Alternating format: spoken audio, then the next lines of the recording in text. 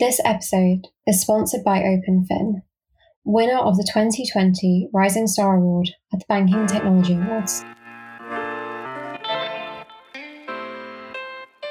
Hello and welcome to What the FinTech, the podcast from the team behind FinTech Futures and the Banking Technology magazine. I'm Alex Hamilton, Deputy Editor at FinTech Futures, and joining me today for this episode are Sharon Kamathi, my editor at FinTech Futures.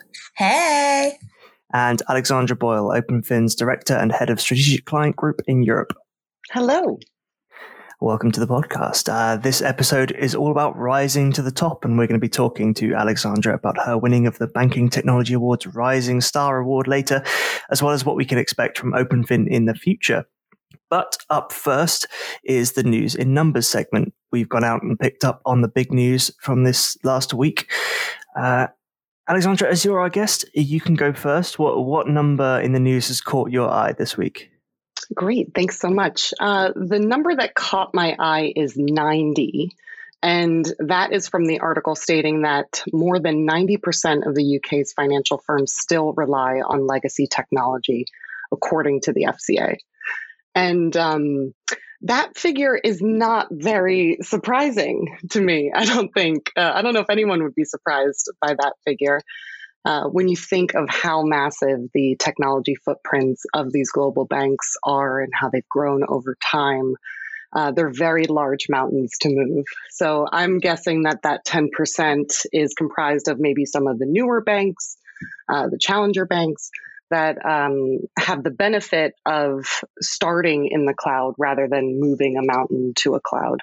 So, the legacy migration space is really interesting to me. It's a space that I live in, and I do have to say that there's been major progress in this area, and that progress has only accelerated over the last 5 years or so. 10 years ago, the thought of moving data and infrastructure from on-prem to a cloud was a fantasy, and now there are major enterprise partnerships with global banks and cloud providers taking place. So I think they are challenging the 90% figure there. The article mentions that successful enterprises use agile development strategies and deployment strategies, and what that really means is they're using technology that's architected to support pushing out many, many, many production releases a day. So hundreds or thousands of little releases a day to production. And that's really, how OpenFin partners with global banks.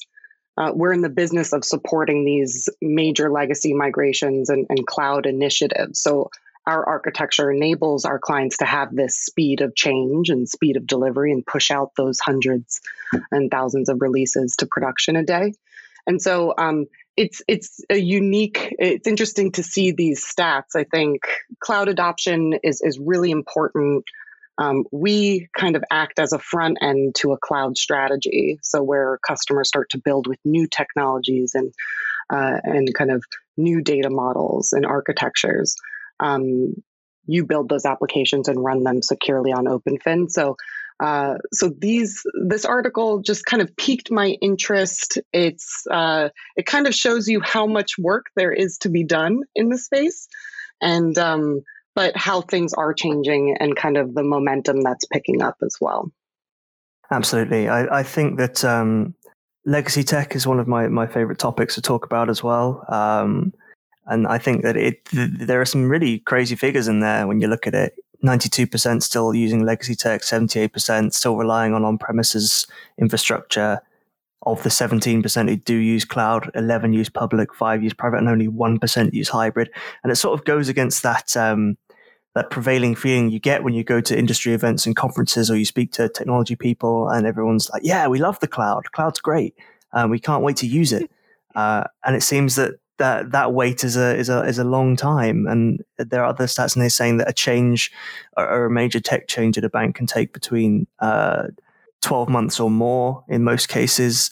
That's just for one major change, and then you always get that there's always a slide you see at presentations where people say, banks make a change once a year, and Google and Amazon make hundreds of changes every hour, and it sort of illustrates that But it also shows, I think, that there is a bottleneck in terms of corporate structure as well as technology, because there's a note here from the FCA about change advisory boards and about whether they're operating properly in approving changes that either aren't properly risk assessed or aren't properly thought out, and then also that there's just a bit of a culture.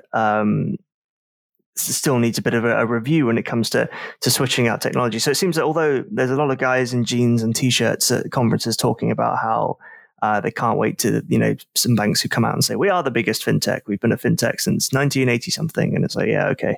But let's see, this is definitely some eye-opening stats on this. And there was a lot to chew through. And our reporter, Ruby, did a great job of going through all of it. But yeah, Sharon, have you got any extra thoughts on this as well?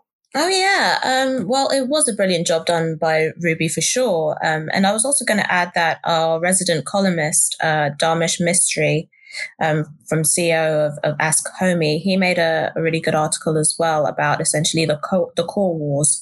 And it's talking about not only the challenges that are coming up in this space, stuff like Thought Machine and 10 Times, but also the incumbents and the challenges that they face, because as we mentioned, a full transformation could take 5 years.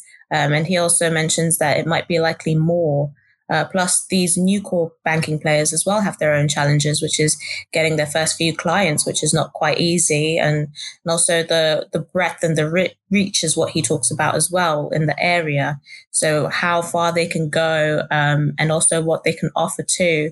Plus the incumbents as well, once they do have an acquisition, which we're seeing quite a lot of, there ends up being a mishmash of this technology, both new and old, and all manner of things sort of patched up. And again, Ruby wrote about this too in her article about the Frankenstein approach that we've been seeing with some of these banking providers as well. And I think that's such an interesting area where, there could be innovation trying to come through, but unfortunately, they're also meeting their own challenges with how to properly approach it and how to, get new customers and show people how they're doing something different. But yeah, I guess it was an interesting one for sure. Yeah, no, I was just thinking, you start to see that different areas of banking technology get shown a little bit of love at different times. And so these transformations might be at different stages of the spectrum of their, of their maturity across the organization. So, I have to say, some of our customers, some of our strategic clients, largest global banks, when we talk about global markets and the front office and the DevOps implementation and agile strategies that they've been able to put in place, you do see a lot of major acceleration on delivery of new tech. But the flip side of that coin is other areas of banks may have been underinvested on that journey, or maybe starting the transformation journey, and are just a bit behind when it comes to getting all of those processes in place to be able to kind of deliver, those really aggressive strategies. So I do think it's hard to provide, kind of a full blanket view, as these organizations are, they are comprised of so many divisions, and there's just varying progress across these banks. But I do think progress is being made. So it's great to see new innovators come into the space and just help push that transformation forward. Excellent. And speaking of new people coming into spaces, that brings me into my weekend numbers number, which is 49%, which is the stake that IKEA has bought in its financial services partner, Ikano Bank. Now, bear with me, there's a lot of very similar terms in this story. If we're being technical, it wasn't IKEA that bought the stake. It was its owning group, Inca Group. And again, said it bought 49%. The other 51% is owned by the confusingly similar sounding Ikano Group, which is the owner of Ikano Bank, which is coincidentally operated by the sons of the IKEA founder, Ingvar Kamprad. So IKEA plans to offer consumer banking services in store and online. It's called the move itself a decisive step into financial services. Econo Bank provides white label financial solutions and store cards to a handful of retail firms. Some in the UK include brands like Oasis and New Look. And so through this tie-up, IKEA is hoping to step further into providing its store card, in-store interest-free credit, and loans to shoppers in, I think they mentioned 8 of its markets, so 8 European countries. So although on the surface of it, it seems sort of very much a share issuance and tie-up of a none too exciting, Company A, which also owns Company B and C, buys stake in Company D. It got me thinking about that wonderful new buzzword that's coming out about embedded finance and how brands other than banks are dipping their toes into the financial services market. And also, it's just a great headline, really, isn't it? It conjures up images of people trying to assemble a bank branch using Allen keys and an instruction manual with 4 basic images on them and a guy looking confused. So it's definitely one, an interesting one, and everyone loves the IKEA brand that conjures up these images of the blue and white stores and the massive warehouses. Can we imagine them filled with ATMs? Probably not. But Alexandra, what's your take on this? Yeah, I mean, that's funny imagining the ATMs. I think providing financing services and, credit for customers purchasing products, that feels like a natural progression, right? I am curious about the other financial services that the bank will plan to provide. They mentioned, the personal loans or fixed rate savings accounts, and it starts to make you think of, is IKEA going to be that one-stop shop for, home buyers, so you can, pick up your mortgage in aisle 5 and curtains in aisle 27 or whatever it may be. But it's interesting. It's exciting, right? Yeah, absolutely. I'm not sure if I like the idea of a future where someone can pick up a house and then outfit it on the way through. It seems very dystopian to me. Yeah.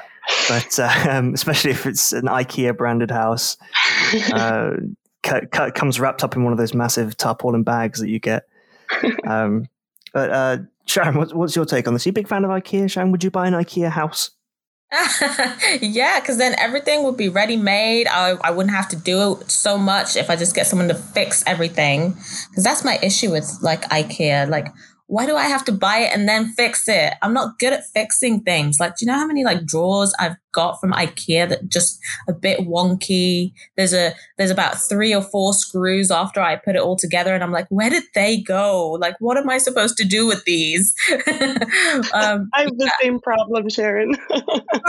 Right? Honestly, why can't they just assemble it in store and then lift it and then take it to my house? That would be really helpful. But no, I did check out Econo Bank reviews, and it looks like it's getting 1-star ratings all over Google, and Trustpilot has it at a solid 3.2. And people's complaints have mainly been about their customer service. So I was just thinking, if they are, finally embedding finance in their workflow, then they probably do need to look at customer service and how they can improve it, because otherwise, what is the value, And at the end of the day, that's a pretty big thing too. If you're bringing out a new sort of system in place, you need to make sure that all customers will be happy, including the ones from the bank. So yeah, that's what I was thinking, is mainly the value proposition of it. But yeah, I guess now I can turn into my number. And before I break down my news and numbers, I just want to give a shout out to Maxine Waters, who was grilling the Robinhood CEO.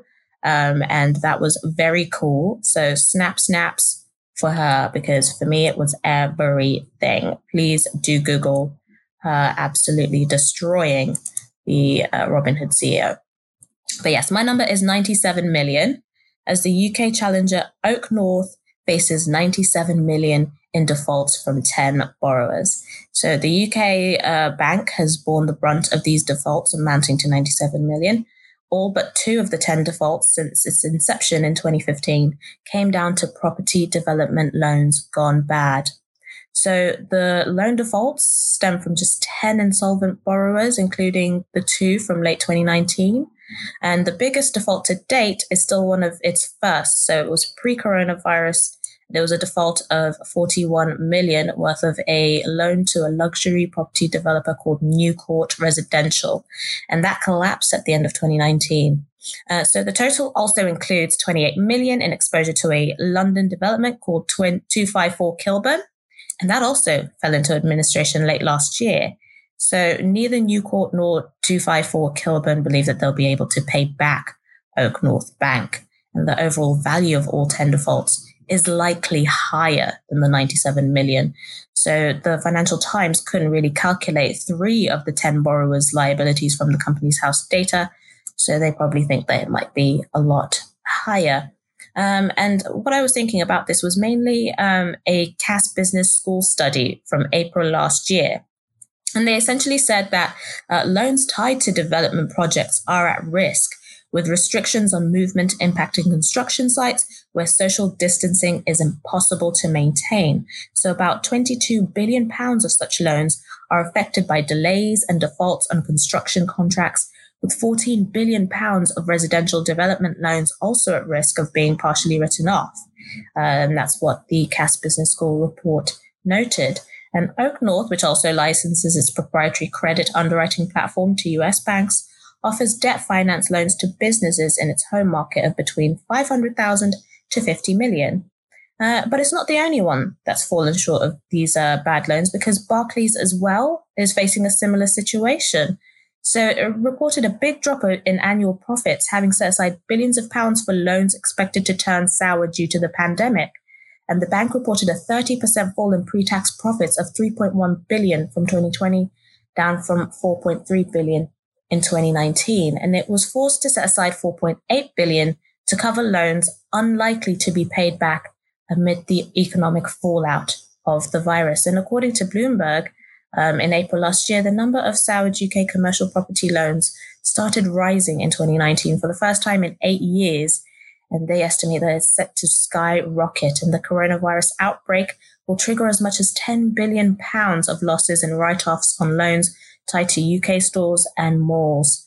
And that was according to a survey of lenders by Cass Business School. And that's after a slump in retail property, which saw the value of bad loans spike more than a third last year.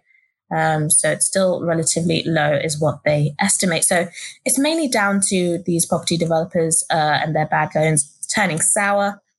And hopefully they'll be able to recover some of it from the other defaulters. But I can see, Alex, your hand is raring to go. What are your thoughts about this? Always raring to go. Yeah, first off, I want to echo your shout out to Maxine Waters. Great bit of viewing in general, the whole House Financial Services Committee thing with Robinhood and GameStop. I recommend everyone go watch the live stream. Put it on your second monitor in the background while you're working and just listen to some of it. It was a lot better than the Facebook Congress hearings. That's what I'm going to say. But on this Oak North story, I think you covered it fantastically well there, Sharon. Basically, I think there's a lot of focus in this story about, it's Oak North, the darling of the lending sphere. They have huge amounts of investment from SoftBank and Co. And Rishi Khosla has always said that the Oak North model is so good that they never predicted to have that many defaults, and now that they've started coming in, the headlines write themselves really in this case. And I think, like you said, property developers are struggling across the board. It's a horrible year for lending in general. Lots of defaults going on in certain markets, and Oak North is probably facing the consequences of becoming a much bigger entity. Essentially, not that I've drunk the Kool-Aid, but it seems to be going from strength to strength. It's licensing its software out. Obviously, they've lost that ability to say we've never had a default, but they still have I think that their defaults still represent less than 1% of their lending, which is fine. And I think it just sort of shows that it's that teething problems that lots of fintechs are going to have when they start matching up to the larger institutions. You start to have larger institution problems. More money, more problems, I guess. And that's just the way of it. So I think it's an interesting story. I don't think necessarily it puts too much of a bad light on Oak North itself, but it's definitely going to be interesting to see how other lenders in the space cope as we move forward this year.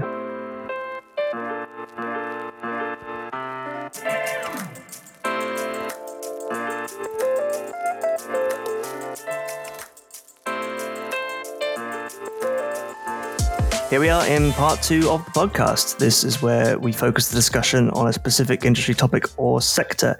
Before Sharon asks her questions, however, I'm going to give Alexandra a chance to introduce herself a little bit more and talk a little bit more about her role and about OpenFin. So take it away, Alexandra. Sounds great. Thanks so much, Alex. I appreciate it.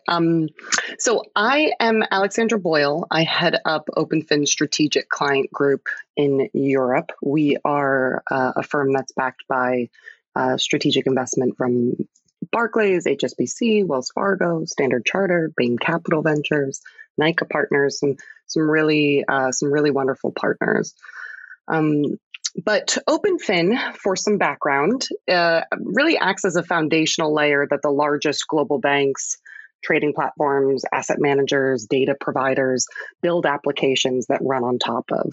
So you can kind of think of it somewhat similar to what Android or iOS provide to your phone experience, right? You have many applications, and in OpenFin's case, over 2,000 applications.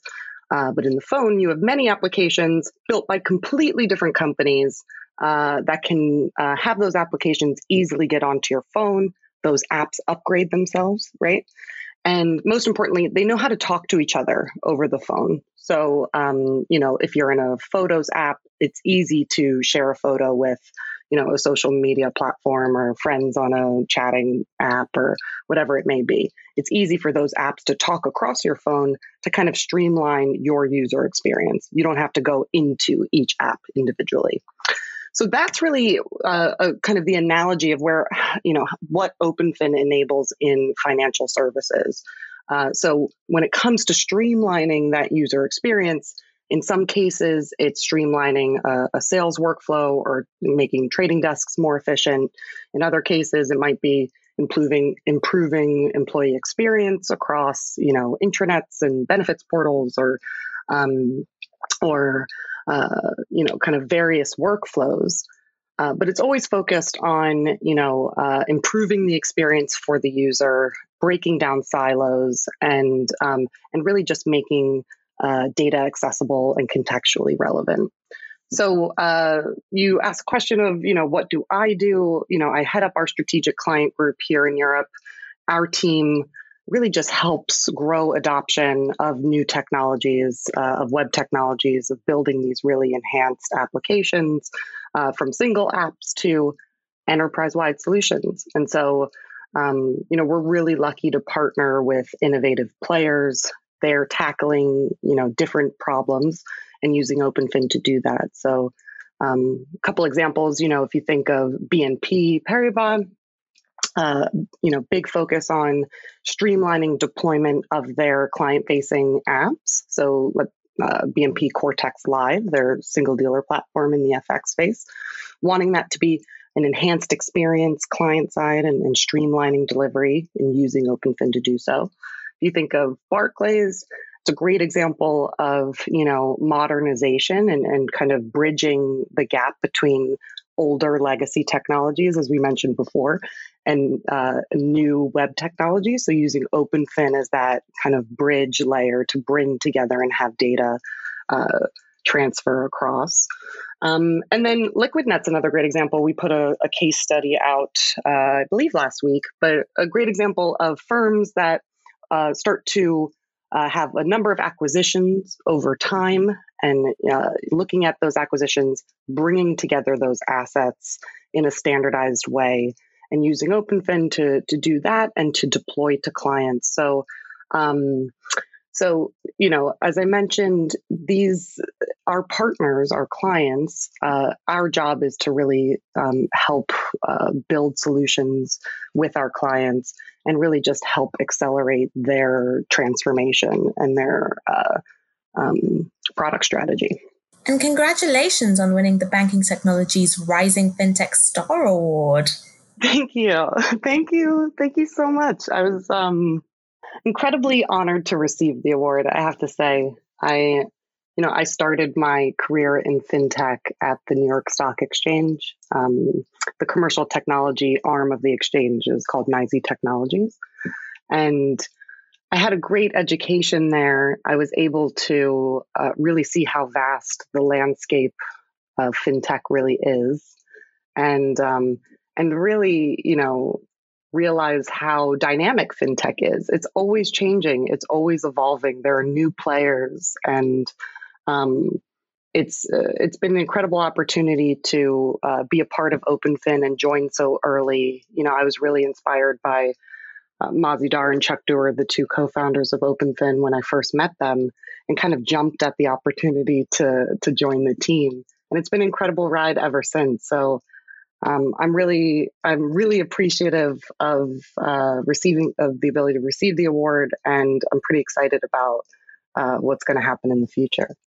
So what are your plans for the year? Yeah, so my plans for the year, I'm really excited about the team that we've been building since last year on the heels of additional investment, growing a team and really making sure that we have this foundation set for collaboration. And so my colleague Jessica Meiselman, who is OpenFin's general counsel, and I organized an OpenFin women's group, one of these kind of employee resource groups, I guess about a month ago. And I'm really excited about it. I think it's important, as we're all still working remotely, to have this sense of community and to be able to share and collaborate. And, fintech is an incredibly exciting space, and it's an incredible opportunity for women. So the ability to kind of have the channels open for women to continue to help drive things forward is important.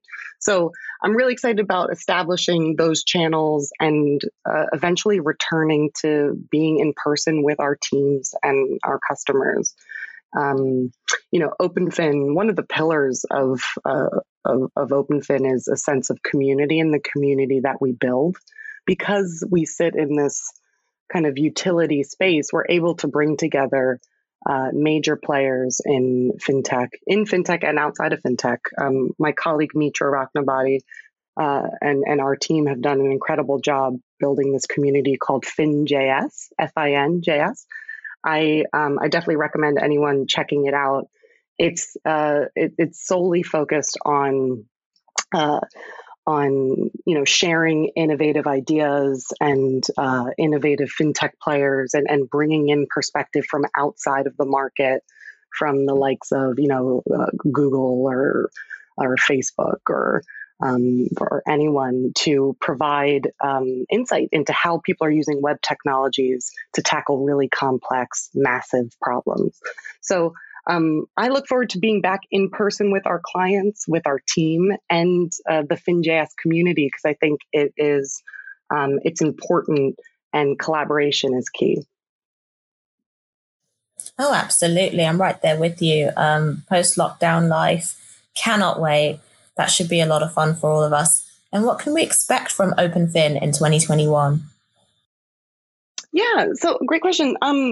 As I mentioned, at the end of last year, that strategic investment, gives us runway to invest in our team and to invest in our product.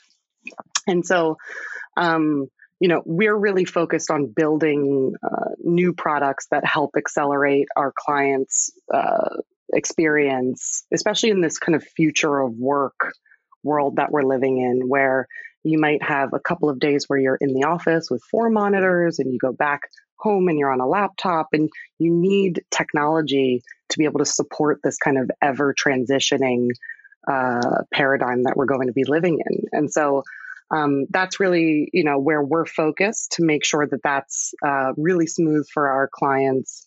And, because of our footprint, we really are in this unique position to build products and utilities that the market need based on direct input from our clients. So, having the largest global banks and asset managers and vendors actually kind of help design the products that we're releasing, there's kind of this mutualization that takes place. So it's pretty exciting to see that collaboration.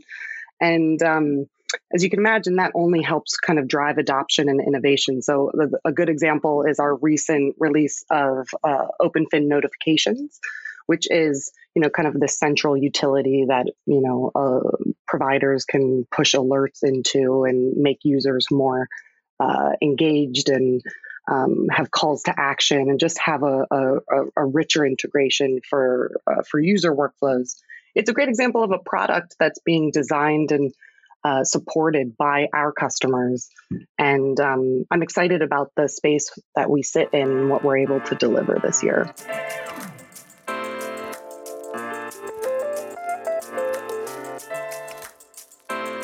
Here we are in part 3 for FinTech Jail. This is where we ask for an industry term, buzzword, or trend that our guest has had enough of. Sharon and I will then debate whether it deserves a place in the jail, or if it's already in there, whether it deserves an extended sentence, or, in fact, if it needs to come out again. So, Alexandra, what term do you wish to see locked away in our jail? So the term I choose is bespoke.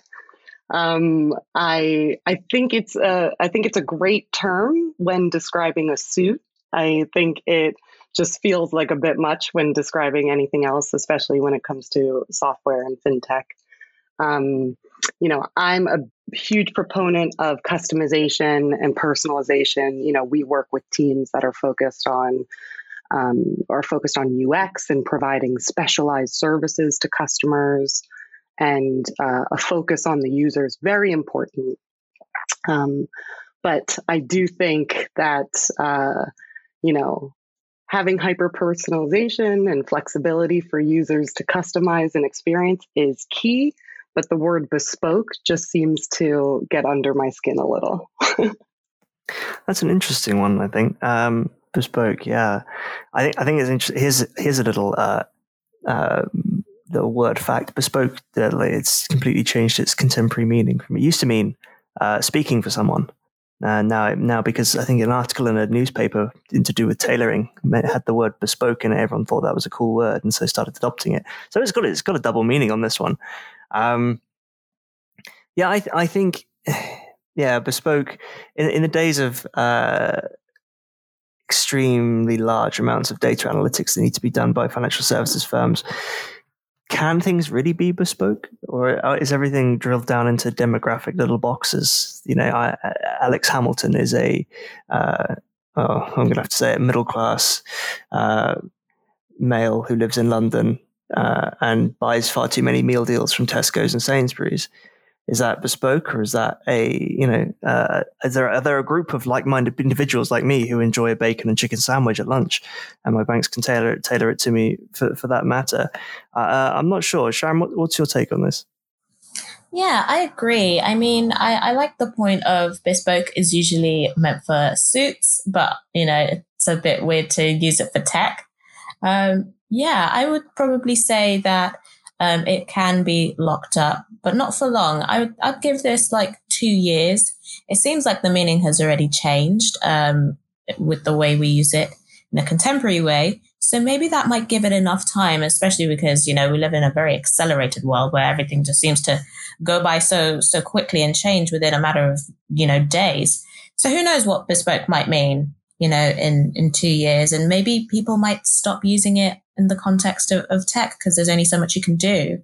I don't think they can have like super tailored down to a T options of whatever it is a customer wants. There's always going to be, a compromise somewhere, and they can't exactly, take it right out of your brain and put it there. You're only just working with whatever it is the provider can give you. So yeah, I think 2 years and then a reevaluation. Does that sit well with you guys? That sounds good. I think you're just. Yeah, I'm trying to be less punitive this year. Yeah, we're definitely swinging in the opposite direction this time around. Well, that's all we have time for this episode of What the FinTech. Thanks to Sharon and Alexandra for joining me. But before we sign off, we've got some time for people to plug socials or websites or projects. Alexandra, you're our guest. Is there anything you'd like to plug? Yeah, absolutely. Anyone listening that is on a digital transformation journey that, is building visualization, has front ends, that's interested in learning more about, how OpenFin can really help support those strategies, come see us at openfin.co. And I definitely recommend everyone checking out Fin.js. I think it's an incredible community. It's open to everyone, and it's an exciting place for info about innovative players in fintech. Awesome. Sharon, what about you?